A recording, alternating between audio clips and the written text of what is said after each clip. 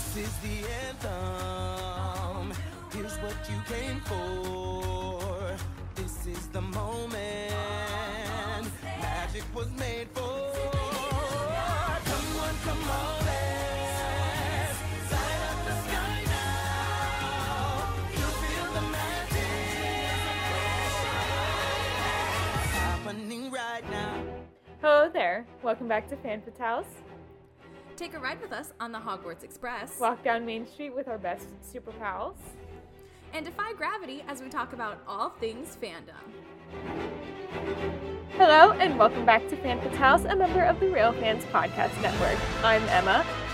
And I'm Gabby, and welcome back to Spooktober, where we will be discussing the history of horror films from the early influences pre-film to some more recent horror films. Yes, and before we get started, we wanted to give our condolences to the friends and family of Dame Angela Lansbury and Robbie Coltrane, who passed away on October 12th and 14th, respectively. Yes. And everything comes in threes, right? First was the Queen. Yeah, first was the Queen, then Dame Angela Lansbury, and then Robbie Coltrane. Which I ended up watching Sorcerer's Stone the night he passed, because I was sad. Yeah. That was really sad. I know Universal put flowers up next to him on Hagrid's. And it was also the Leaky Con. So, like, one of the largest Harry Potter conventions was the Friday that it happened, was the Friday of that convention starting. Yeah. But very sad. You know. He was young, too. He wasn't that old. Yeah, he was like 72. Yeah. It wasn't like 96 and 96. Yeah. But anyway, we have a lot to cover today, so we should get into this because this is legit, guys, 15 pages of notes. Literally 15 pages. Yes. So we're going to start with pre-film. So early sources of material that would influence horror films include gruesome or fantastical elements in the Epic of Gilgamesh, where heroes fight monsters, and the Bible, where plagues and apocalypses are discussed. Yeah. Yeah. I mean, we watched Mother last year, which was basically a horror film about Genesis. Yeah, yeah. It's like, if you actually sit down and read the Bible, you're like, dang, this is pretty gruesome. You're like, yikes. Yeah. It's big yikes.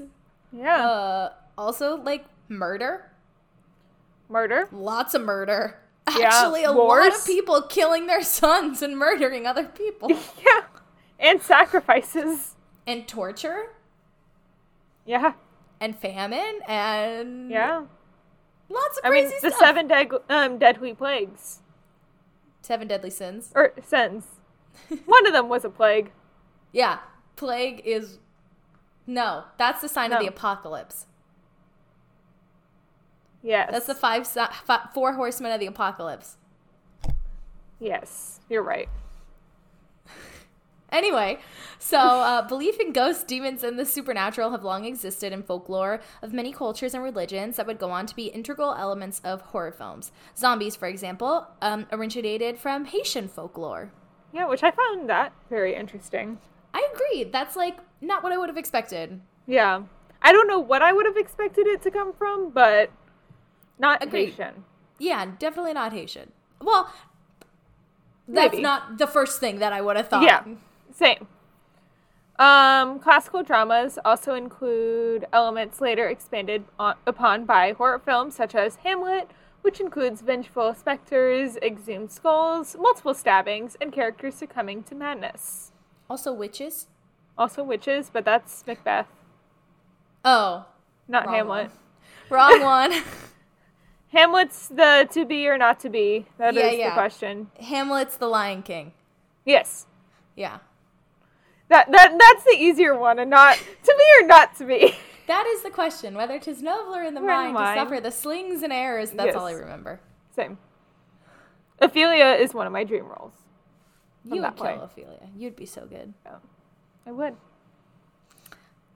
Let's see here. Early Gothic fiction, such as The Castle of Otranto? Otranto in 1764, and works of Anne Radcliffe dealt with the stories involving seemingly supernatural doings and magnetic yet repulsive villains set in castles, but with their supernatural pretenses often explained in the end. Yes, and the most famous of these Gothic novels was Mary Shelley's Frankenstein from 1818, which would be adapted into several film adaptations. Yes, and then in the 1830s and 40s, American writer Edgar Allan Poe wrote several stories that would be translated to the film screen in the future. These included The Black Cat, The Murders in the Rue Morgue, The Pit and the Pendulum, The Fall of the House of Usher, and The Mask of Red Death. And Poe's tales often presented women who were dead, dying, or spectral, and focused on these obsessions of their male protagonists. Yes. I mean, The Raven was a definite one that I read in class. And also the Telltale Heart. Yes. So here's a fun story. In high school, around Halloween time, and it was like our fall play, that we took the stories of Edgar Allan Poe and like used different styles of theater to tell these stories. And so my group, we like literally everybody just had to like pull a style out of a hat, and we all were given the script of our story, and we had to split it up into parts, into lines, and we had to say how we wanted to do it. And so and we had to include one like non-traditional method. Okay. And so our group, we chose shadow puppetry. Okay. And so we took an old school projector, you know, like a like old school with the light on the bottom and the magnifying glass, and it shoots it on the wall. Yeah.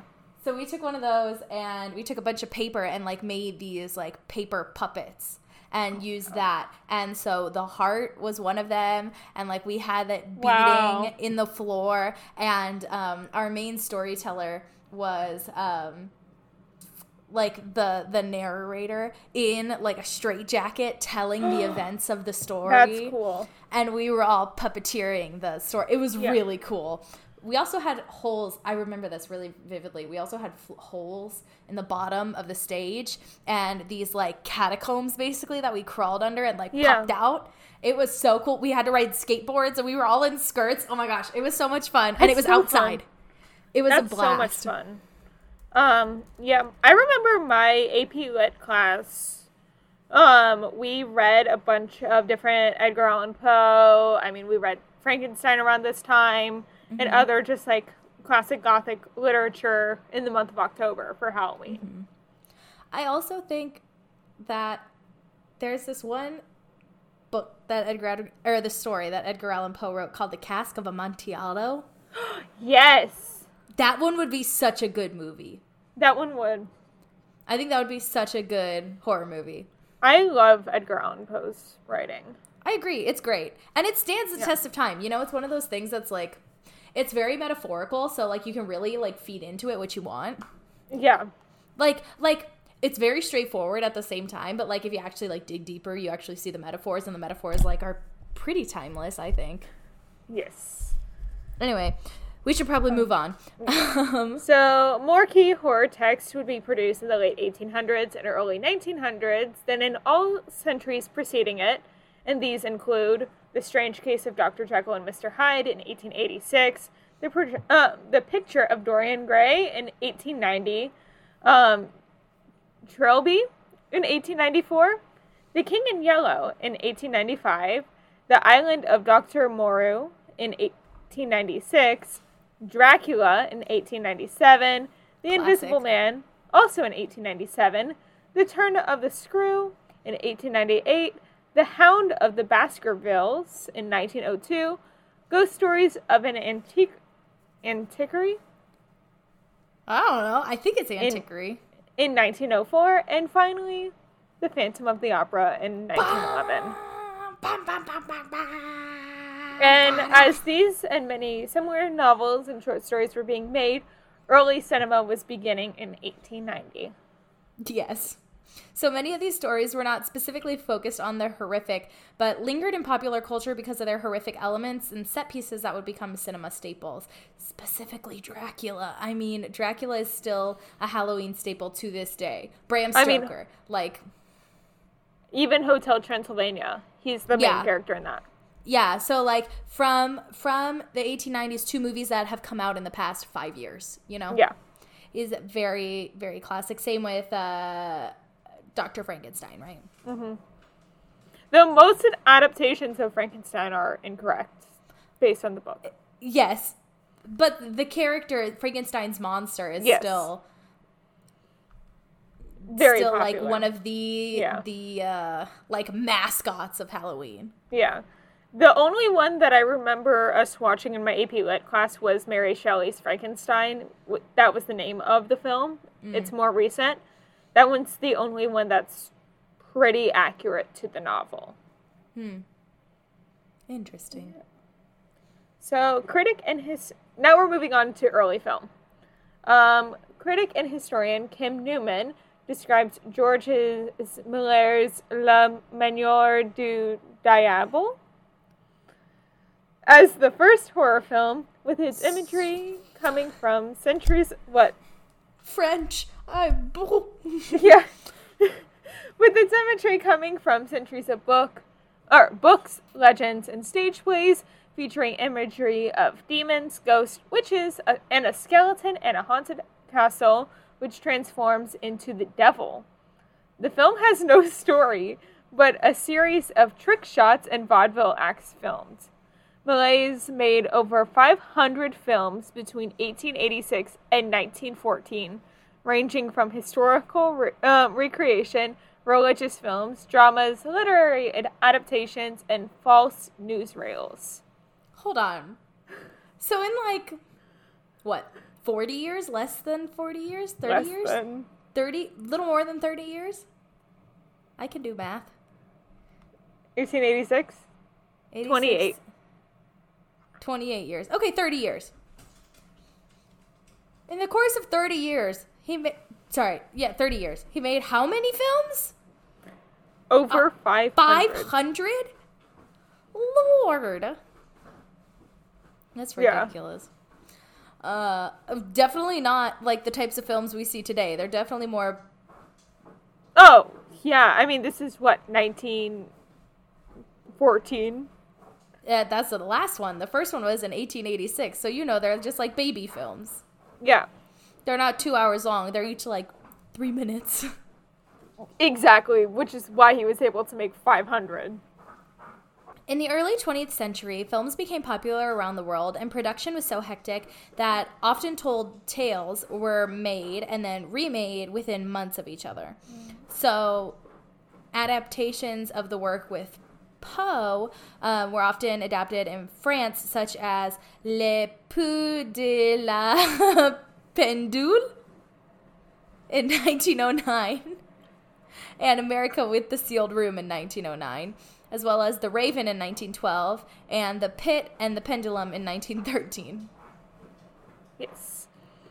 Other famous horror characters made their film debut in the era, including Frankenstein's Monster with Edison's Frankenstein 1910, Life Without Soul 1915, and the Italian production Il Mostro di Frankenstein in 1920.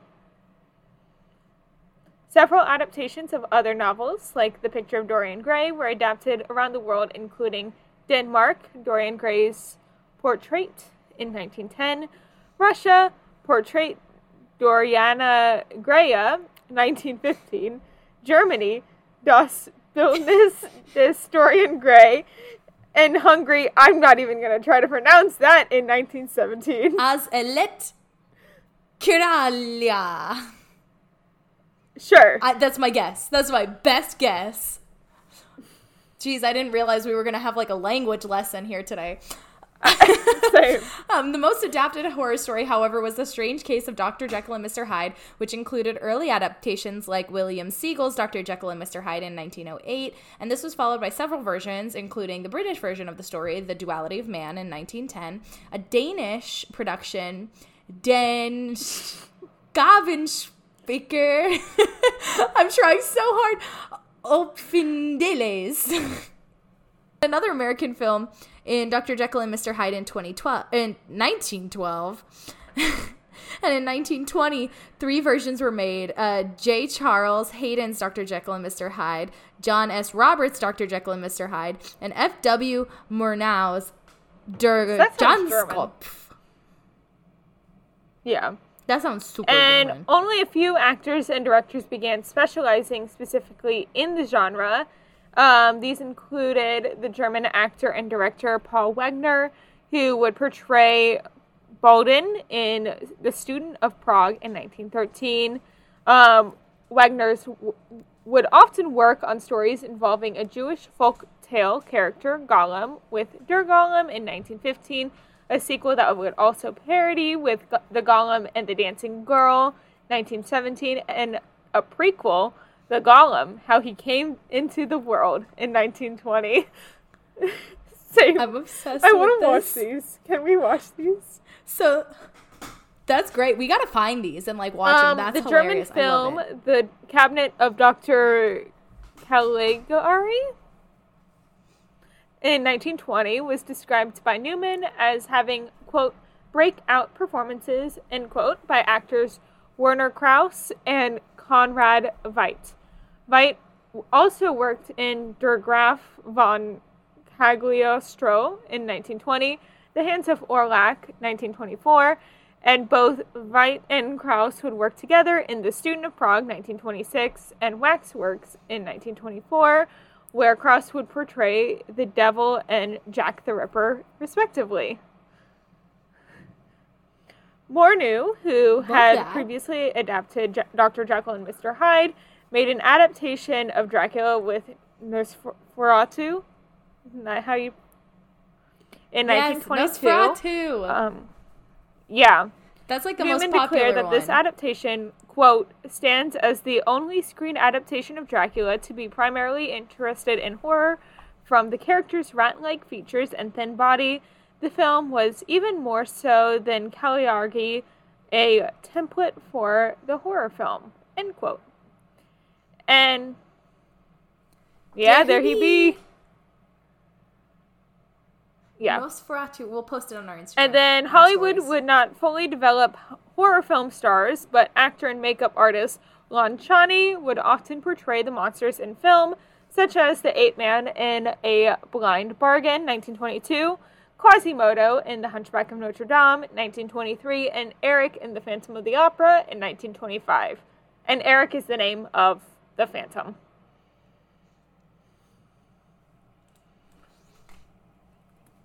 What? Did you Eric not know is this? the name of the Phantom?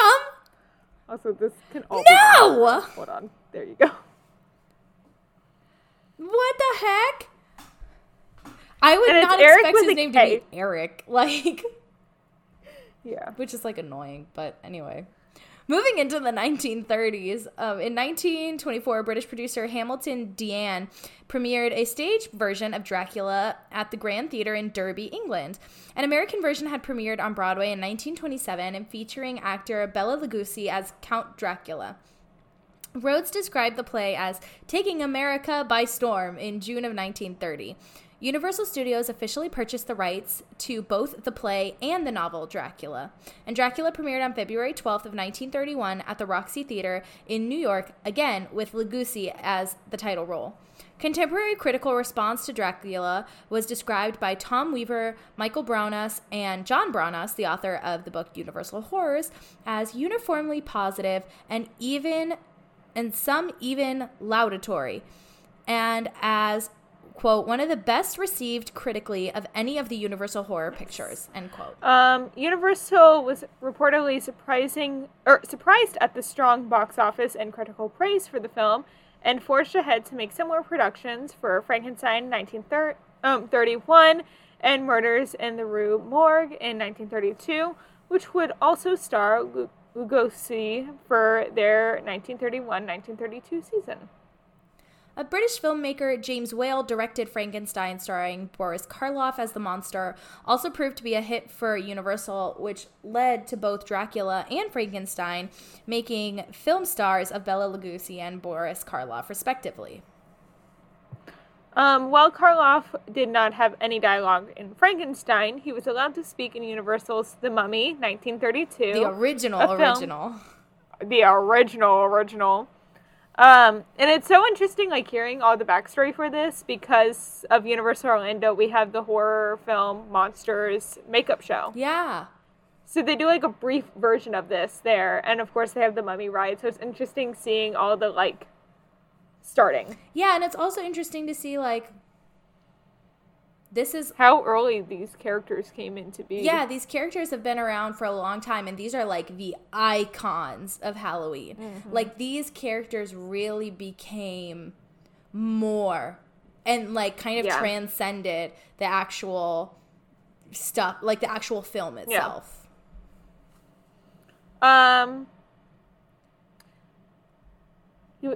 So Karloff was allowed to speak in Universal's The Mummy in 1932, a film Newman described as the studio knowing, quote, what they were getting, end quote, patterning the film close to the plot of Dracula, while historian Gregory W. Monk called the, quote, 1-2 punch Boris Karloff needed after Frankenstein to boost his stardom, end quote. Lugosi and Karloff would star together in several Poe adaptations in the 1930s, including The Black Cat of 1934, The Raven of 1935, and other horrors features like The Invisible Ray of 1936. So, following the release of Dracula, the Washington Post declared the film's box office success led to a cycle of similar films, while the New York Times stated in a 1936 overview that Dracula and the arrival of sound film began the, quote, real triumph of these spectral thrillers, end quote. Other studios began developing their own horror projects, with Metro-Goldwyn-Mayer making Dr. Jekyll and Mr. Hyde of 1931 and Mad Love of 1935, and Paramount Pictures with Island of the Lost Souls in 1932 and Murders in the Zoo in 1933, as well as Warner Bros. With Dr. X of 1932 and Mystery of the Wax Museum in 1933. Universal would also follow up with Wales' The Old Dark House, 1932, and The Invisible Man, 1933, and Bride of Frankenstein, 1935. RKO Pictures had also developed their own monster movie with King Kong, 1933, which Newman felt owed more to Arthur Conan Doyle's The Lost World than the Dracula-Frankenstein cycle. And King Kong is another one that's still around to this day. I mean, he had a Broadway show at one point. Yeah. I mean, remember that? For a brief period, yes. But no, that's another one. Like, they just did, like, not too long ago. I don't know, maybe 10 years ago, the Island of the Planet of the Apes or whatever. Yeah. And, like, that's, like, all based off of King Kong. All those Planet of the Apes movies are, like... Pretty much. Yeah. So... Aren't they based on a book, though, the Planet of the Apes? Probably. But it's also probably based on... Like, the book's probably based on King Kong. Just the idea of it, you know? Like, you can't... Like, they're not mutually exclusive. Like, these kind of stories. Like, they all are kind of connected and inspired by each other in some way or another. The book... for Planet of the Apes was made by a French author, Pierre Boyles, in 1963. There you go. Interesting. So, other productions included independent studios in the United States, such as the Halpern Organization, making White Zombie in 1933 with Lugosi, whose success led to a series of voodoo-related films, such as Drumzo Voodoo in 1934, Black Moon in 1934, and Ogana. There's no date for that one. A few productions outside of the Americas were also made, such as the British film The Ghoul, from 1933, starring Karloff, and the films of Todd Slaughter. Many horror films of this era provoked public outcry, and censors cut many of the more violent and gruesome scenes from such films as Frankenstein, Island of Lost Souls, and The Black Cat. In 1933, the British Board of Film Censors, BBFC, introduced an H rating for films labeled horrific for, quote, any films likely to frighten or horrify children under the age of 16 years. In 1935, the president of the BBFC, Edward Short, wrote, quote, "Although a separate category has been established for these horrific films, I am sorry to learn that they are on the increase. I hope that the producers and renters will accept this word of warning and discourage this type of subject as far as possible." Buzzkill. End quote. Yeah. He proved obviously to be wrong. Yeah. Or not wrong, but I mean, he didn't stop the industry. the horror genre is still so popular to this day. Yeah. So as the United Kingdom was a significant market for Hollywood, American producers listened to Short's warning, and the number of Hollywood-produced horror films decreased in 1936. A trade paper, Variety, reported that Universal Studios' abandonment of horror films after the release of Dracula's Daughter of 1936 was that, quote, "European countries, especially England, are prejudiced against this type of product," end quote. The latter half of the decade had Karloff making low-budget films for Monogram Pictures and Lugosi being on welfare. At the end of the decade, a profitable re-release of Dracula and Frankenstein would encourage Universal to produce Son of Frankenstein in 1939, featuring both Lugosi and Karloff, starting off a resurgence of the horror film that would continue into the mid-1940s. So that's going to lead us into the 1940s. So after the success of The Son of Frankenstein in 1939, Universal's horror films received what author Rick Warland of the horror film called a second wind, and horror films continued to be produced at a feverish pace well into the mid-1940s. Universal looked into their 1930s horror properties to develop new follow-ups such as The Invisible Man Returns, 1940, and The Mummy's Hand, 1941. Man-Made Monster was a pivotal release for Universal's horror output, introducing actor Lon Chaney Jr. Sorry, let me try that again. Man-Made Monster was a pivotal release for Universal's horror output, introducing actor Lon Chaney Jr. He had received attention for his performances as Lenny Small in Of Mice and Men from 1939. That movie, it hurt. That book hurt. Yeah. That book hurts. Both movies hurt because there's a later one with Malkovich, Yes. John Malkovich. Yes. But this one, Hurt. Yeah. Universal saw potential in making Chaney a new star to replace Karloff, as he had not distinguished himself as either A or B pictures. Chaney Jr. would become a horror star for the decade, showing the films the Wolfman series, portraying the Mummy 3 times in the Mummy series, Frankenstein's monster in Ghost of Frankenstein in 1942, and as Count Dracula in The Son of Dracula in 1943. Universal also created new horror series, such as the 3-picture feature about Paula, the Ape Woman, starting with Captive Wild Woman in 1943. Universal began crossing their horror franchises, which in what was colloquially called Monster Rally films, beginning with Frankenstein Meets the Wolfman, 1943, which had Frankenstein's monster meet the Wolfman. Further crossovers that included Count Dracula continued in the 1940s with House of Frankenstein, 1944, and House of Dracula, 1945. So one has to wonder if, like, House of Dracula and House of Frankenstein were, like, the inspo for Hotel Transylvania. Most definitely, right? I mean, because those movies, right, the whole thing was about crossover and, like, Frankenstein's monster meeting Dracula and this is the first MCU crossover event. Oh my gosh. Or Disney Channel crossover event.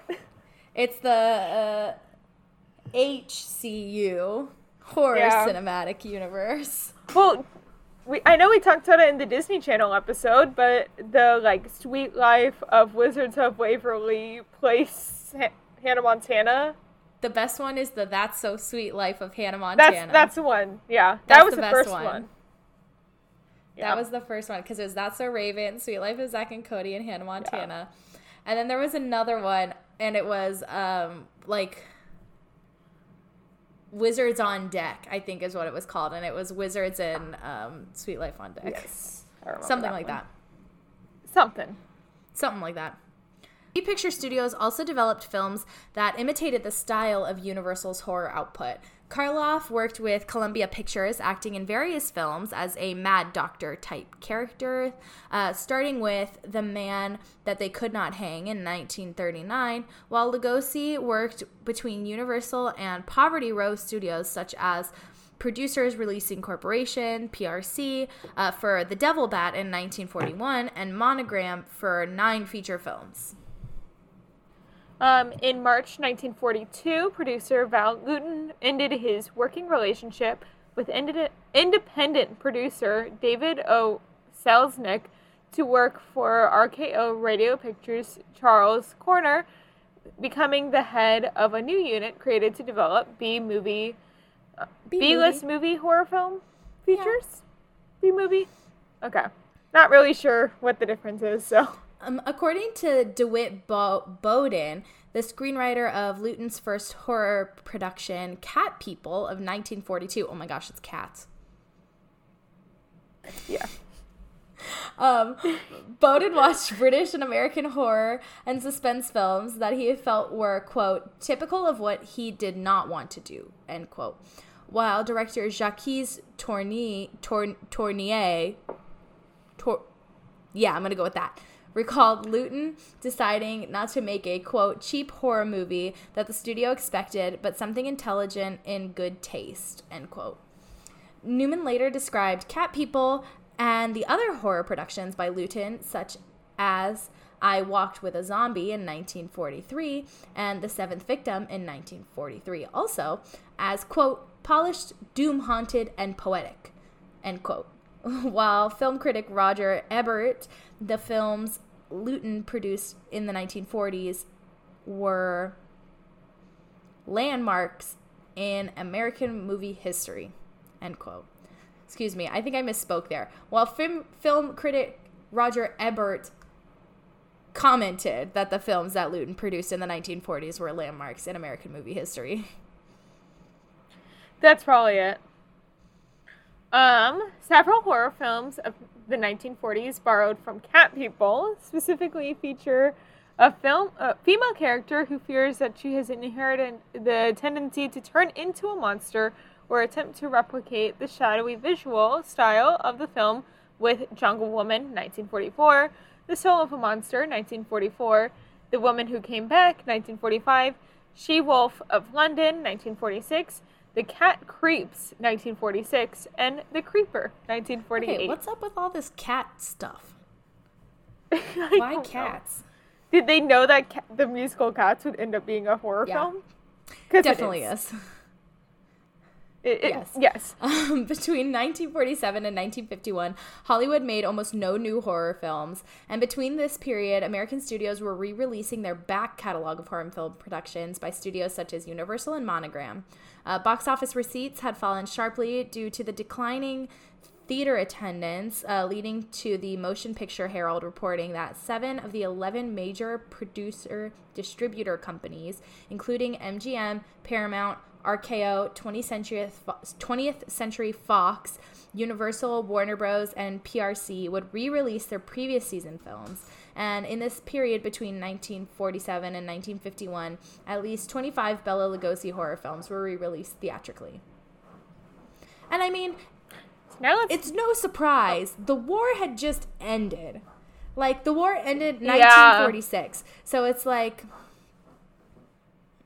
I wouldn't want to go see a horror film after that. Definitely not. Like, these are, like, soldiers who came back from war and lived horror films. Like, I'm sure this is not, like, something that many people were interested in, right? The beginning of the 50s and the end of the 40s was, like, all about, like, patriotic films and being patriotic and celebrating, you know, winning the war, So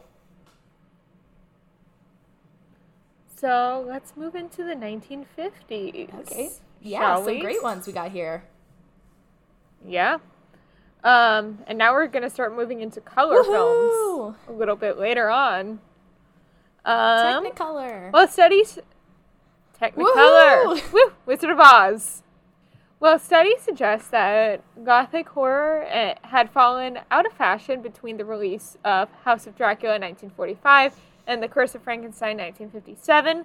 Small glimpses of the genre appeared in films such as The Son of Dr. Jekyll 1951, The Strange Door 1951, The Black Castle 1952, and House of Wax in 1953. Okay. Now that we've talked about so many versions of these movies, I feel like next year we have to go back and watch some of these. I know. We should choose like Dracula or something and watch all of them? A bunch of not all of the Dracula. But like, I want to do an episode about the women who created horror films. So more about Mary Shelley and stuff like that next October. Oh, prior to the release of Hammer Film Productions' Gothic films, the last Gothic horror films of the 1950s often featured stars like Bela Lugosi, Lon Chaney Jr., and Boris Karloff, in films made by low-budget indie film directors like Ed Woods or Reginald LeBorg, or producers like Howard W. Koch. Hammer originally began developing American-styled science fiction films in the early 1950s, but later branched into horror with their color films, The Curse of Frankenstein and Dracula, 1958, and these films would birth two horror film stars, Christopher Lee and Peter Cushing. Wow. Yeah. So, real quick fun fact, these science fiction style films of the early 1950s are what inspired, freaking what's his name? Richard O'Brien. Okay. Riff Raff. He's the guy who wrote the Rocky Horror Picture Show. Yeah. He was inspired by the early science fiction films of like the 50s and 60s, and that's why he made Rocky Horror. Interesting. Yes. I thought you were going to do a who Christopher Lee and Peter Cushing thing was. Oh, no. You can do that. Well, Christopher Lee is Dooku, right? In Star Wars? I believe so. Yes, Christopher Lee is Count Dooku. And Peter Cushing was Tarkin in Star Wars. There you go. So, start in 1950s horror films and end up being a villain in Star Wars. Yeah. One in the 70s and the other one in the 90s. But still. True. Yeah. So, along with Hammer's more science fiction-oriented series, Quatermass, both the Gothic and science fiction films of Hammer, would develop many similar films within the years. And among the most influential horror films of the 1950s was A Thing from Another World from 1951, with Newman stating that countless science fiction horror films of the 1950s would follow in its style, while the film The Man from Planet X from 1951 was still in debt to Universal horror style of filming, with a bearded scientist and foggy sets.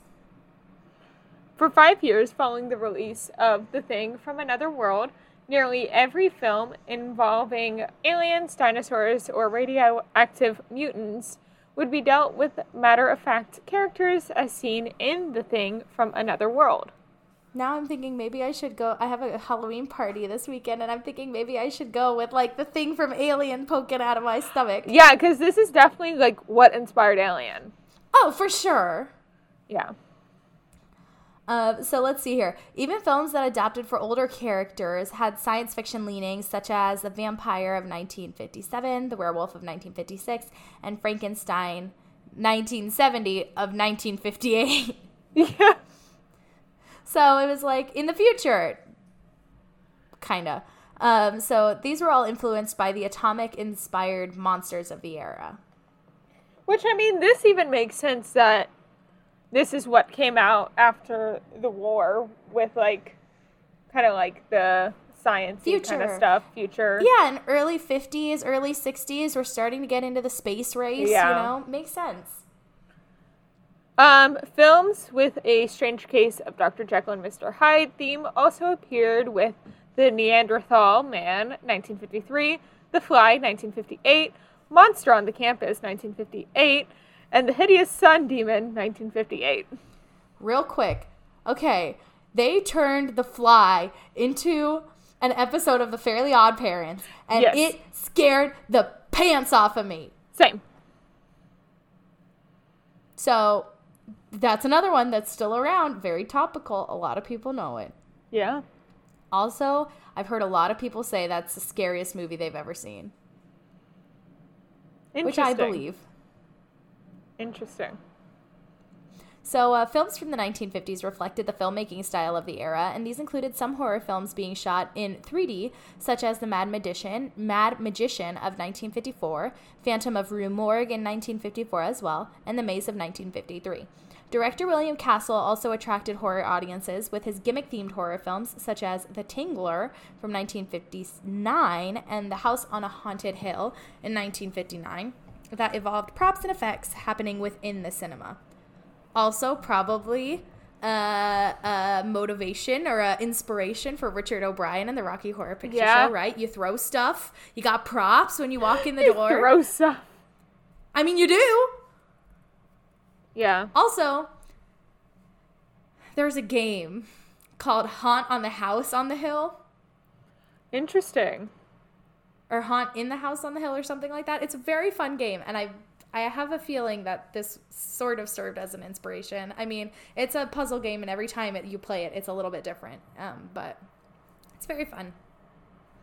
Horror films aimed at a young audience featuring teenage monsters grew popular in the 1950s, with several productions from American International Pictures, AIP, and productions of Herman Cohen with I Was a Teenage Werewolf, 1957, and I Was a Teenage Frankenstein, 1957. Okay. This led to later productions like Daughter of Dr. Jekyll, 1957, and Frankenstein's Daughter, 1958. Okay, I have to question if this influenced the writers of Zombie Prom. Or Zombies, the Disney Channel.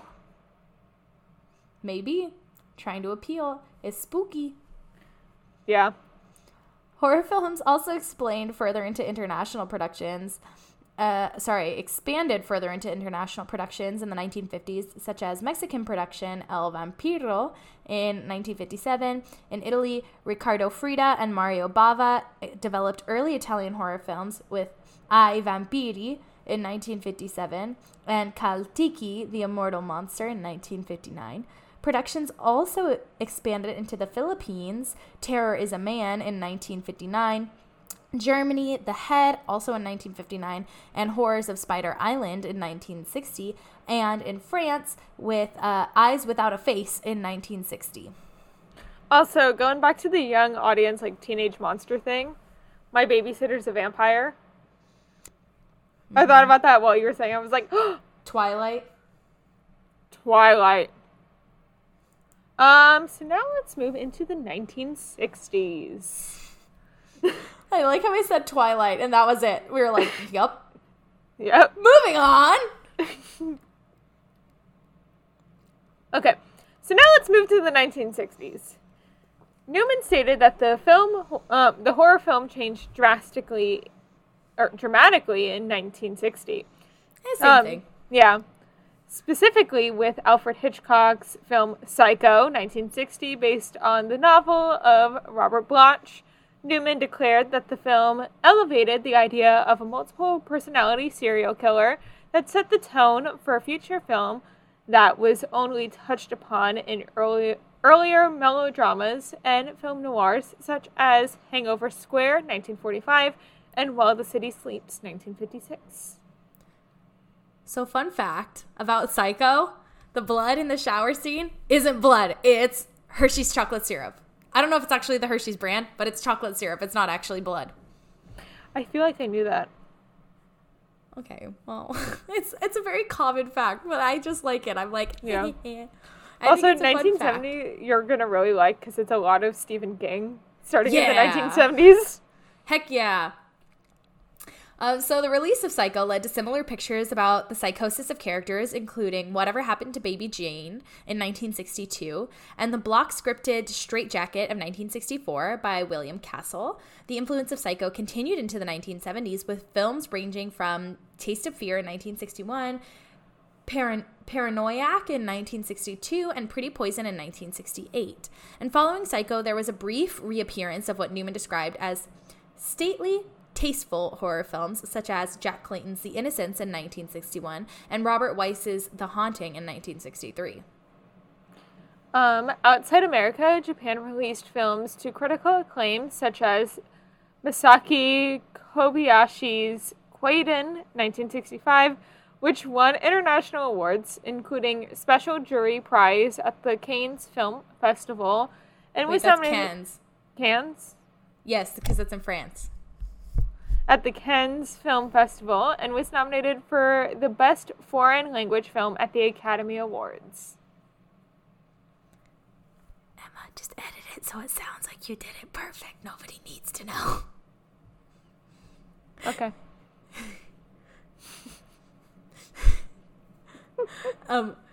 I do that a lot when I'm editing. I'm like, okay, and we corrected here. She corrected me. I corrected her. We know everything. Yeah. I do that a lot. Let's see here. Newman described Roman Polanski's Rosemary's Baby of 1968 and the other event horror film of the 1960s after Psycho. And the influence of Rosemary's Baby story involving satanic themes would not be felt until the 1970s with films like The Exorcist and The Omen of 1973 and 1976, respectively.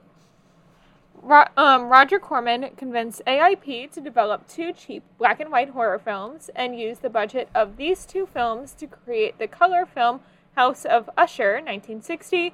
The film created its own cycle of Poe adaptations by Corman, including The Pit and the Pendulum, 1961, Tales of Terror, 1962, and The Raven, 1963, which provided roles for the aging horror stars such as Karloff and Shawnee Jr. Okay, just now when you said the House of Usher, all I could think of was like Usher the singer. Honestly, same. I was like, that's weird. So it was like Usher. Yeah.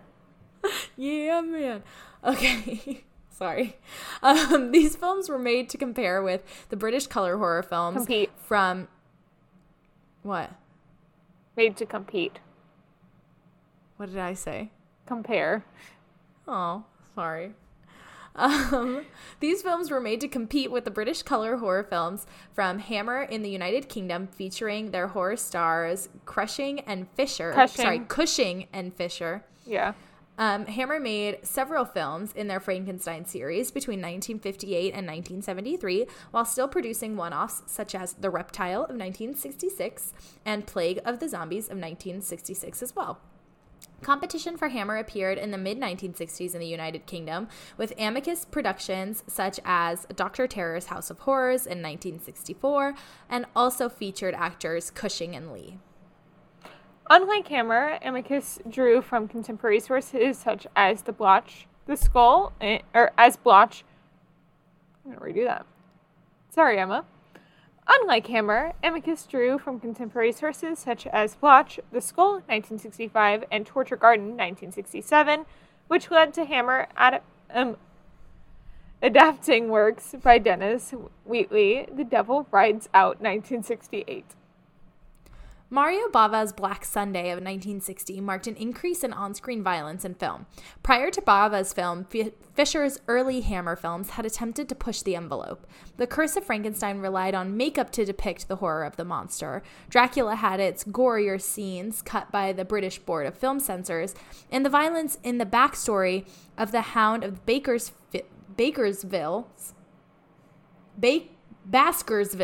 there we go, in 1959 was conveyed mostly through narration.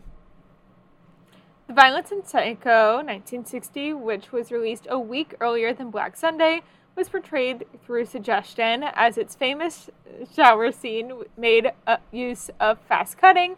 Black Sunday, by contrast, depicted violence without suggestion. This level of violence would later be seen in other Italian genre films, such as the Spaghetti Western and the Gallo, including Bava's Own Blood and Black Lace, 1964, and the Gala of Dario Argento and Lucio Fulci. Other independent productions of the 1960s expanded on the gore show in the films in a genre later described as the splatter film, which films by Herschel Gordon Lewis, such as Blood Feast, which led to similar-minded independent directors making similar works like Andy Milligan and Ted V. Mickles. Newman found that the true breakthrough of these independent films was George A. Romero's Night of the Living Dead, 1968, which set a new attitude for the horror film, one that was suspicious of authority figures, broke taboos of society, and was satirical between its more suspenseful set pieces. This is so true. Night of the Living Dead is such like an icon when it comes to horror films. Like, yeah. Especially like teen horror films. Like, unparalleled. Yeah. Not necessarily that it's aimed at teens, just that, like, you know what I mean. Yeah. It's unparalleled. Night of the Living Dead, infamous. So here we are. Black Sundays focus on combining eroticism and horror, specifically the eroticism of a tortured body, a trend that other European horror filmmakers like French Jean Rollin and Spanish Jesus Franco would follow.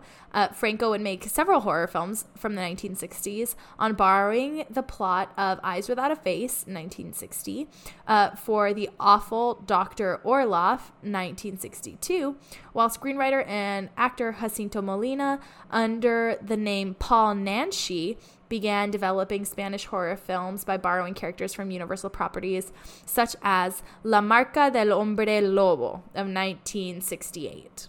So, The Wolfman. Yeah. And so we're gonna stop there for this week. Ooh, the spookiest thing, a 2-part episode! Yes, and it's gonna be, well, so this one's coming out either Wednesday night, the 19th, or Thursday morning, the 20th. And then the next one will come out the following Wednesday. Yes. So, you have to wait a whole week. For 1970s for part 2. To 2020s. Yeah. Yeah. The scariest thing, a part 2! Yes. So shall we get into this fandom news? Yeah. Alrighty. Mark Linn-Baker is to join Music Man on Broadway as Mayor Shin beginning in the month of October. Guided tours are returning to Disneyland, and reservations are now available for 2 offerings. The latest guided tour highlighting Walt and Main Street USA in a tour called Walt's Main Street Story, and the return of Holiday Time at the Disneyland Resort. Get ready for the holiday remix coming to Guardians of the Galaxy Cosmic Rewind at Walt Disney World's Epcot Park for a limited time this holiday season. Guests will get the chance to help save the galaxy on the attraction they know and love, all while rocking out to a mashup of classic holiday tunes. Tony Award winners Benj Pasek and Justin Paul are working on a new musical film adaptation of the popular video game series, The Oregon Trail. Which feels a lot like they're ripping off Team Starket's Trail to Oregon. I'm just saying. I mean... Yeah. It's good, so, like, they just might. Yeah, I don't know. When they announced that, I was like, Just, like, put Trail to Oregon on Broadway. Yeah. Gaten Matarazzo, J. Armstrong Johnson, Paul Alexander Nolan, Aaron Mackey, and more to join New York City Center's production of Parade, starring Ben Platt. At Disneyland, the Disney Animation Studios' 100th anniversary celebration will kick off starting January 27th of 2023, and this will also be the opening of Mickey and Minnie's Runaway Railway. Oscar Isaac and Rachel Brosnahan will star in Lorraine Hanbury's rarely revived play, The Sign in Sidney Brewston's Window, at BAM in Brooklyn, starting on February 4th, with tickets starting at $35. Yes! Love to see it. Accessible theater. Accessible theater and, like, Midge Maisel and, like, Moon Knight and Poe Dameron and everything. Yeah. So, that'll be awesome. Yeah. We also have M'Baku, who will soon make his journey to Avengers Campus at Disney California Adventures Park with the celebration of Black Panther this November. Yes. And finally, for this episode, Tony Award-winning A Strange Loop will play its final Broadway performance on January 14th of 2023. Everything's closing. Everything's closing. I mean... So many new shows. I'm ready. Year. I am Let's too. see these new shows. I'm ready for Tony's 2023. I'm ready for the Sweeney Todd revival. Me too. I'm so excited for the Sweeney Todd revival. It's going to be great. I want the guy who is known for the Barbie songs on TikTok to play Anthony so bad. Barbie songs? Yeah, the guy that has Yes! him. Yes! The guy who has made it his whole brand that his voice teacher was the singing voice of Barbie in those films. Yes. Yes. He'd be great. Yes, I agree. That's Anthony, right? The sailor. Yeah. Okay. So, we're going to see these lovely people in the outro, and we will also see you in part 2 next week. Yes. So thanks for listening to this week's episode of Fan Fatales. We are a proud part of the Real Fans Podcast Network. That's right, and if you want to check out more shows on the network, you can find them at rf4rm.com. Next week, we will be continuing Spooktober as we finish talking about the history of horror films. And remember to subscribe to us wherever you get your podcast. And subscribe to us on YouTube. Please leave us a review and comment down below to tell us what you thought of the show. And remember to follow us on Instagram and Twitter at FanFatalesPod for the latest updates. Now, Emma, where can the people find you on social media? So my Instagram, Twitter, and TikTok are all at SnippyEmma, which is SNIPPYEMMA. What about you, Gabs? I'm at Gabby Gent on Instagram, TikTok, and Twitter. That's GABYJENT. Our editing is by the wonderful Carol Linsmeyer. And as always, thank you for tuning in. Bye!